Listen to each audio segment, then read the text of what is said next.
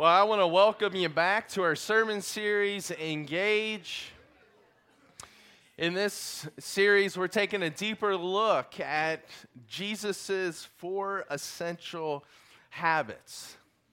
These are habits that we need to engage in if we're going to grow in our knowledge and understanding and experience of God as our extremely loving Father, Creator, and Savior. We also need to engage in these habits if we are going to grow in our ability to remove those automatic sinful responses that are entrenched in our thinking, feeling, and behaving. Because here's the reality. Until our identity is securely rooted in and attached to God, and until we're able to identify those thoughts, those feelings, those behavioral patterns that have got us stuck, we're not going to be able to live like Jesus. We just won't be able to. We're not going to be able to relate to our anger well. We're not going to be able to forgive. We're not going to be able to love our spouse well, let alone our enemy. Hopefully your spouse isn't your enemy, right? We're not going to be able to extend mercy when mercy should be extended. We're not going to be able to refrain from lust. We're not going to be able to be patient. We're not going to be able to be kind even in difficult situations. We're not going to pursue peace in our relationships. We're not going to be able to see God's image in every person we come in contact with. We're not going to be able to refrain from unhealthy, ungodly, prideful judgmentalism. To me, this is precisely where growth in Christ-likeness is so counterintuitive. You would think that if I want to become a more forgiving person, then I just need to go after it, right? I directly need to focus on being more forgiving. Or if I want to stop lusting, that I just need to attack the lust, and I just need to come up with safeguards that will protect me when I surf the internet and will let my spouse know when I go to something I shouldn't. Or if I'm struggling with the love of money, I just need to go right after that and start giving more and more stuff away. And that will take care of my love of money and stuff. But here's the truth. Your inability to forgive, your inability to refrain from lust, your inability to be free from the love of money is symptoms of a deeper problem. They're merely symptoms of a deeper problem. The reason you can't forgive is because you have yet to grow in your understanding and your experience of God as your loving Creator, Father, and Savior to the point that forgiveness flows out of you naturally.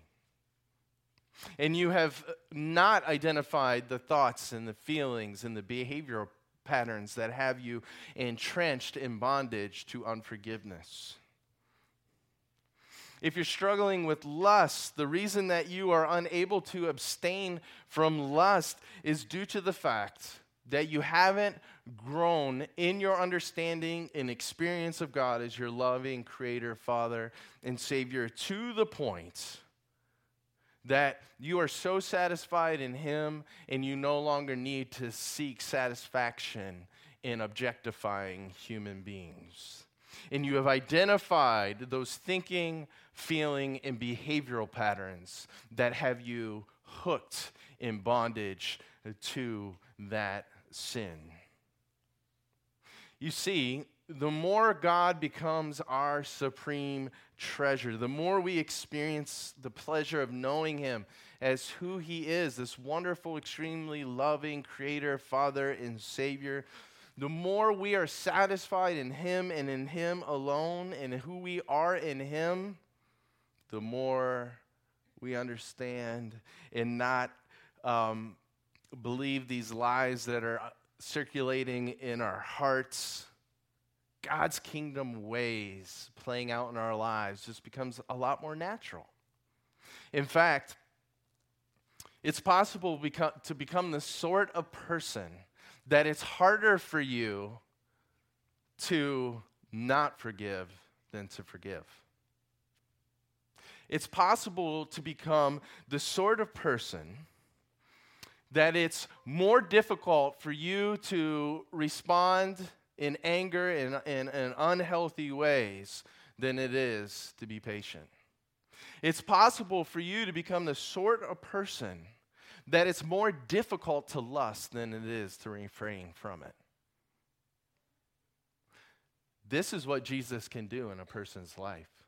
This is the inward transformation he can bring.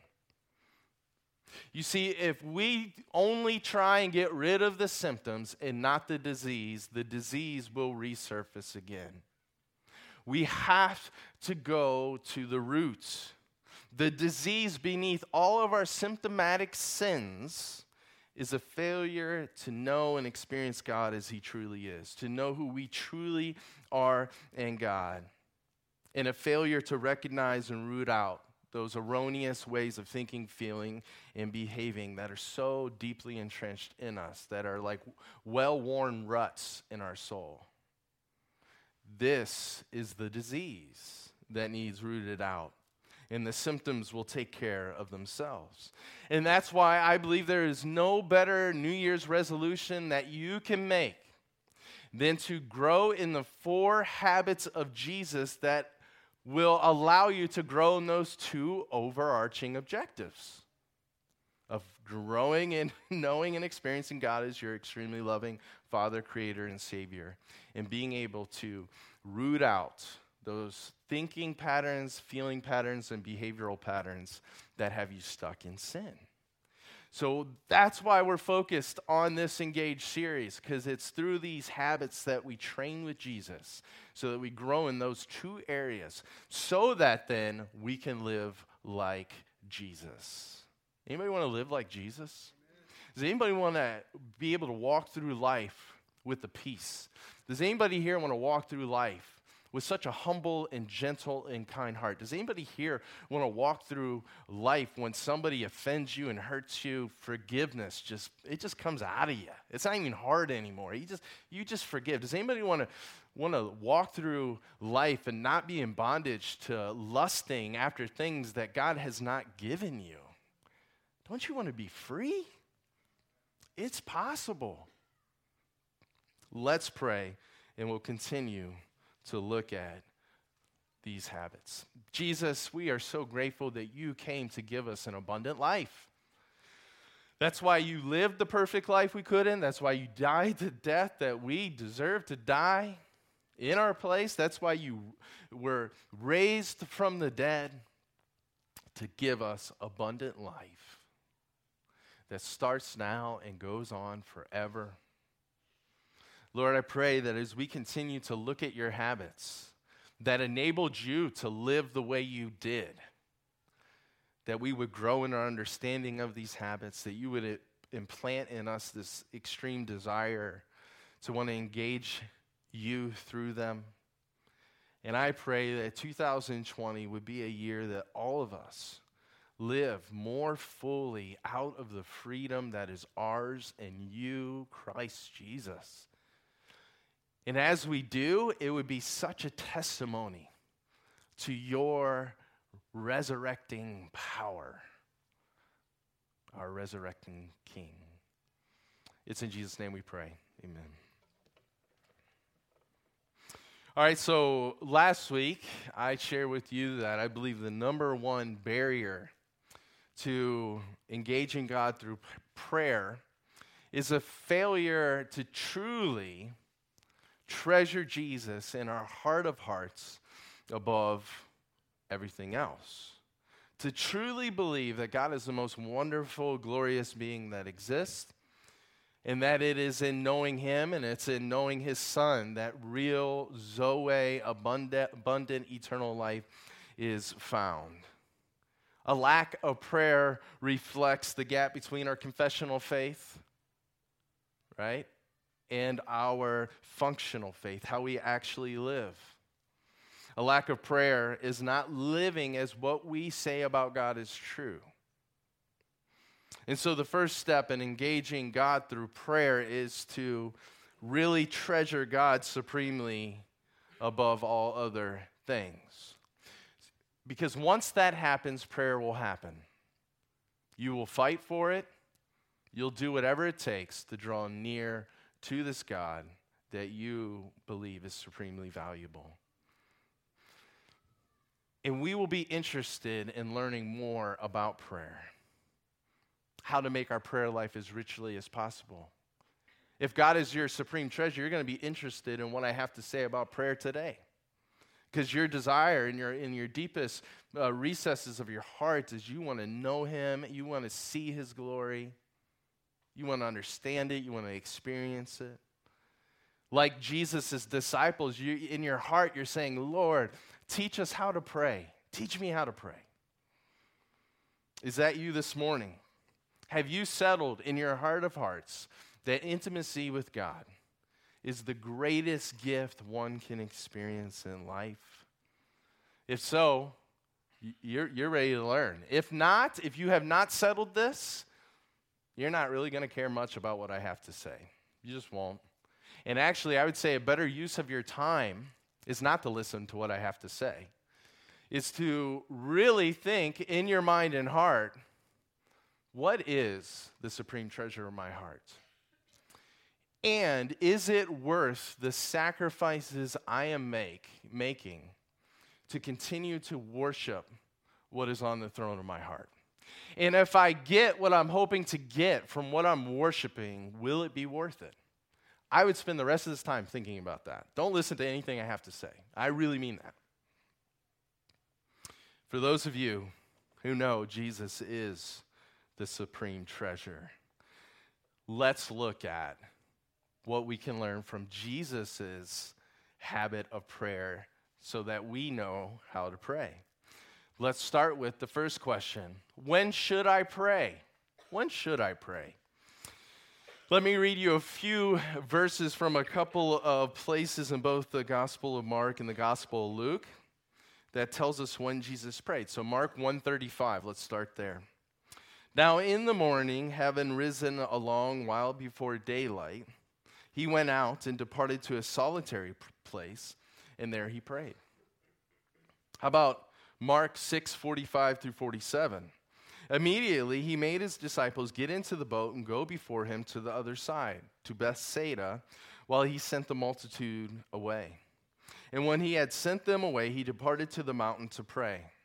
Now when evening came, the boat was in the middle of the seas, and he was alone on the land. How about Luke 6:12? Now it came to pass in those days that he went out to the mountain to pray and continued all night in prayer to God. These passages have Jesus praying at all times of the day, don't they? Right? So Mark 1:35 tells us that Jesus got up very early in the morning to pray. Before it was even daylight, the verse says. So it was dark. It was still dark. That's how early he got up. Mark 6:45 through 47 says that Jesus broke away from the crowds that he was ministering to during the day to pray. Luke 6:12 reports Jesus praying all night long. These verses tell us that Jesus had alone time with God the Father in prayer at all times of the day. And then on top of praying morning, day, and night, the Gospels also record Jesus praying all the time. Like when he preached to crowds, when he ministered to people in Matthew 11, just after Jesus denounces certain cities for their people, for their failure to put their faith and trust in Jesus. Jesus spoke just after he spoke those very famous lines, "Come to me, all of you who are heavy laden." Jesus, what he does is he bursts out into prayer, and he says this in Matthew 11:25, "I thank you, Father, Lord of heaven and earth, that you have hidden these things from the wise and prudent and have revealed them to babes." Right before Jesus feeds the 5,000, right? Jesus, he busts out in a prayer of thanks. Jesus did the same thing at the Last Supper. Before he distributes the bread and the wine, each time he just goes into prayer mode, right? At the tomb of Lazarus, with Lazarus there, his dead body in the tomb, Jesus was talking to Lazarus' sisters, Mary and Martha, and there was a crowd around him, and his disciples were there. And right in the middle of talking to these people or talking to Lazarus' sisters, John 11 records this prayer of Jesus. Then they took away the stone from the place where the dead man was lying. And Jesus lifted up his eyes and said, Father, I thank you that you have heard me, and I know that you always hear me. But because of the people who are standing by, I said this, that they may believe that you sent me. Now when he had said these things, he cried with a loud voice, Lazarus, come forth. And he who had died come out, bound hand and hand and foot with grave clothes, and his face was wrapped with a cloth. Jesus said to them, loose him and let him go. All these verses show us that Jesus seemed to have this attitude of prayer as he went, wherever he went. And so he always seemed to have this running conversation going on with the Father.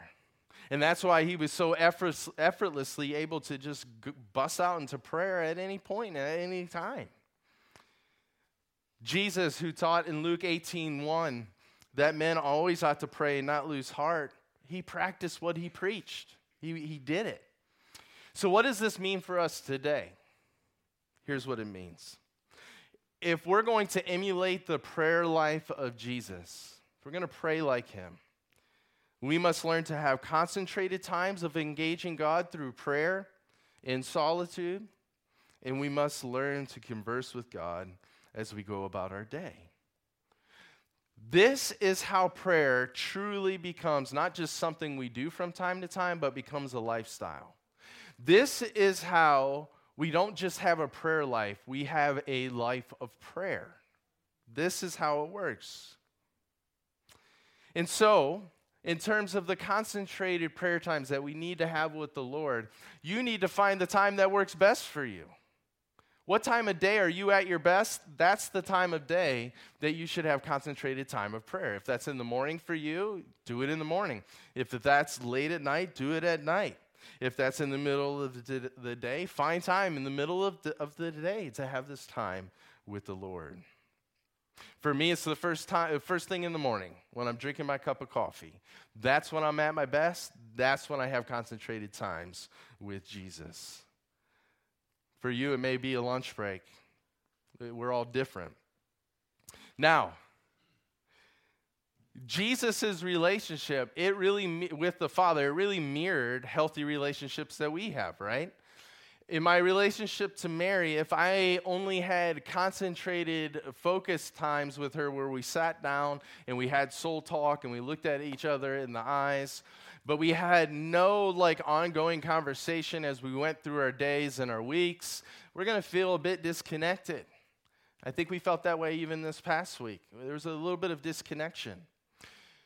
On the other side, if we only had these kind of running text conversations with each other, but we never had those concentrated times where we could sit down and look each other in the eye and have soul talk, then we're going to feel disconnected as well. And because God is the most important not human relationship we can have, but the most important relationship, surely we need both concentrated times, and we need a texting conversation going on with God as well. There are certain ways you can do this, and surely you can think of probably better examples and more examples than I can in terms of having a running conversation with Him. But before I give you some examples, let me just say this, that concentrated prayer feeds spontaneous prayer. It's because I have concentrated, focused times of prayer with Jesus that I'm able to have a running conversation with Him. And it's because of those focused times that I'm able to pray spontaneously in various kinds of circumstances, environments, and situations. Quality conversation with the Lord fuels ongoing conversation with the Lord. Let me give you a few examples of how you can have this running conversation, this ongoing conversation with the Lord. So before you meet with someone, you can set aside 5 minutes before the meeting to engage God through prayer in regards to that meeting and that person. And then after the meeting, you can spend 5 minutes in prayer, like debriefing with God, processing the content of the meeting. That's one way you can do it. When we're with people and we're sitting with them, we can simultaneously have an internal conversation and dialogue with the Lord. We can pray to God as we're listening to a person, Lord, help me to see the issue that they are having, the real issue. Help me to see the work you're doing in this individual's life. Wow, Lord, it's so cool that you're moving in this way in this person's life. You can have that internal dialogue with the person you're talking to. As you're talking to that person with the Lord, as you're talking to the person that's in front of you. I remember my spiritual director, Bill, who I've mentioned many times. I remember he has these long pauses in our conversation. And I always found it awkward, and so I finally just told him, why do you like just pause, and just there's like this no words. And he told me, Shane, I'm praying as we have a conversation. And I was like, man, that's so cool. Now it's not so awkward. I actually like it. And he's not in a hurry, right? A lot of times I'm in a hurry. He's not in a hurry. To him, nothing's more important in that moment than being with me. Jim has said Jesus' ministry was the person right in front of him. What if we're praying for the person as we are having this dialogue with them? It takes practice. You can be clumsy at it at first, but what a gift to that person. Another way we can pray without ceasing is through breath prayers. Breath prayers are these short, simple phrases of heartfelt desire and trust, right, towards the Lord. In a difficult situation, we can sit and we can pray and we can breathe in saying Jesus, and then we can breathe out your will, your way, your time. We can do that repeatedly. Jesus, your will, your way, your time. Jesus, your will, your way, your time. The breath prayer that Jesus has put on my heart a lot, Jesus, relax. Help me to relax in your easy yoke. Jesus, help me to relax in your easy yoke. We can pray if we're feeling insecure, Abba, I belong to you. Abba, I belong to you. What a delight it is to have this ongoing conversation with the Lord as you go about your day. It's like you're living in the kingdom of God. In the midst of just regular activities. You got one foot in the kingdom of the heavens with the resurrected Jesus, and you're journeying through your day with him. Look, this is where abundant life is found. This is it. This is it. I wish. The more I experience this, oh man, nothing compares to this. It takes training. It takes effort. It takes a desire and a want to. When should we pray? We should have concentrated times of prayer, and we should be praying without ceasing, ongoing conversation with the Lord. When I'm at my best, I'm preaching and I'm praying. I'm looking at your faces. Lord, what do they need to hear? How do they need to be spurred on? What aspect of your love and devotion for these people that are looking at me do they need in this moment, in their difficulty, in their struggle? Lord, guide and direct me. I don't think that was clear. Lord, help me to make that clear now, right? All right, so that's when we should pray. Where should I pray is the next question. So we learned that Jesus just had this attitude of prayer that wherever he went, he prayed. But when he had those concentrated times of prayer with his Father, so where did he do this at? Well, the Bible records Jesus praying in a garden. It records him praying on a mountain. It records him praying in the wilderness and in deserted places. In fact, I don't think I can think, and maybe you can, I can't think of any time that Jesus prayed inside when it was just him and the Father. Can you guys think of any time he prayed inside a building when it was just him and the Father. And of course, Jesus was okay with people praying indoors. In fact, he taught in Matthew 6:6 that people who struggle with the temptation to be recognized for being a prayer person, that they should go in their room and shut the door behind them and pray in secret. So he's okay with us praying inside. But Jesus, he prayed outside. That's what he did. And although Jesus played in various places outside, there were always two things in common no matter where Jesus prayed. He could be alone with God the Father, and he could be without distraction. Those were the two things that Jesus looked for. Of course, sometimes his disciples were nearby. And so, where should you have concentrated times of prayer? Where you can be alone with the Father and undistracted. That's where you should pray.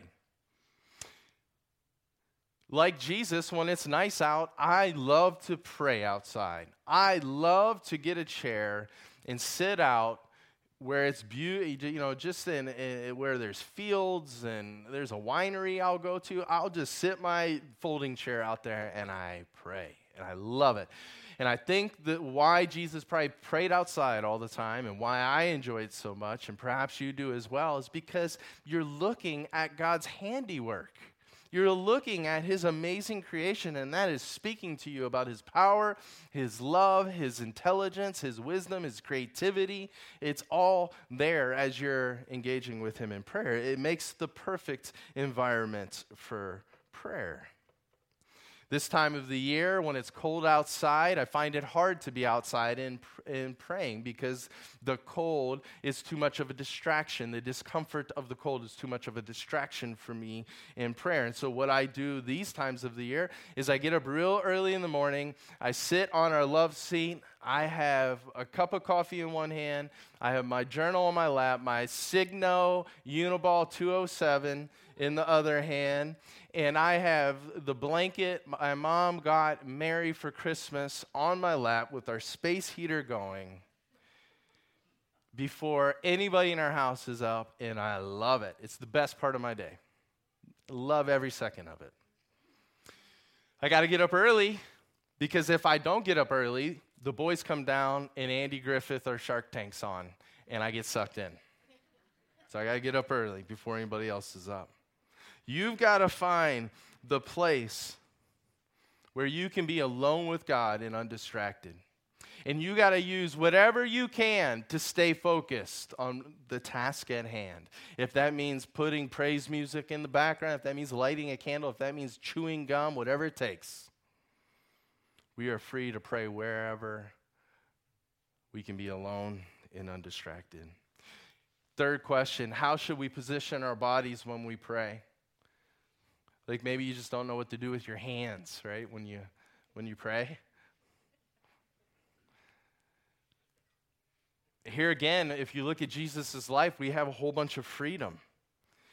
The scriptures record Jesus kneeling when he prays, standing when he prays, sitting when he prays, closing his eyes when he prays.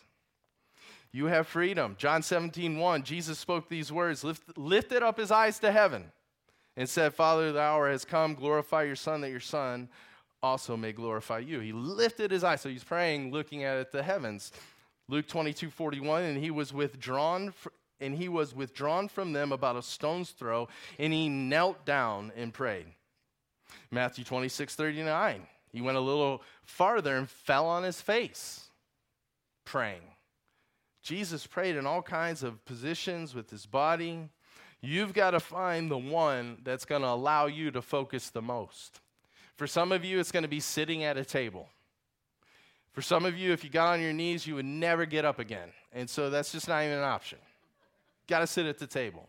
For me, I can't sit at a table. With the neck issues I have to be resting back towards, on a pillow if I'm going to be able to maintain focus. For some of you, you do your best praying when you're walking.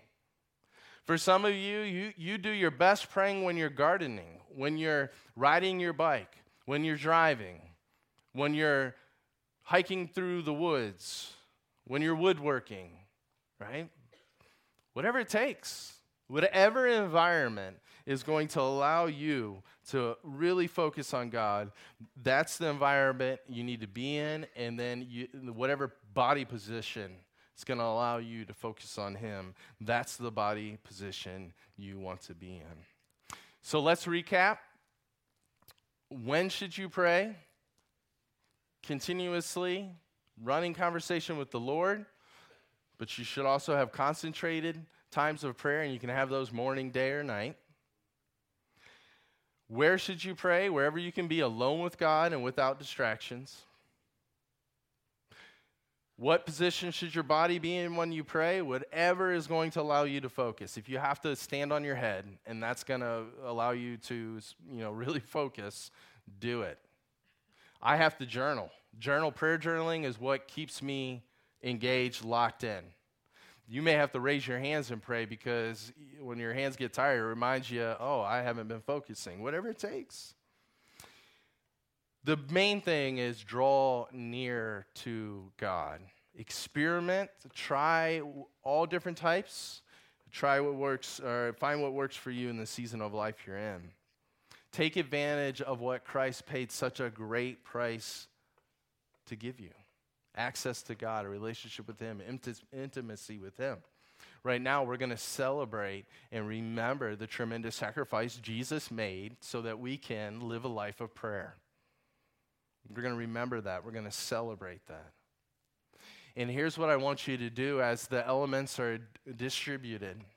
I want you, just as Jesus, when He was with His disciples on the night that He was betrayed, just as He broke out in prayer, a prayer of thanksgiving before He distributed the bread, and then He broke out in a prayer of thanksgiving before the wine was passed and consumed. I want you now, as we pass out the elements, to engage in a prayer of thanksgiving to Jesus. I want you to specifically think about this past week and think about one way that you sinned this past week. Think about one way that you made a mistake. And I want you to think about it, and I want you to celebrate the fact that that sin does not stick to you. For those of you who are in Christ through repentance and faith, that sin does not stick to you at all. It has been washed away. It has been separated from you as far as the east is from the west. For those of you who still have not given your life to Christ, why not do so today?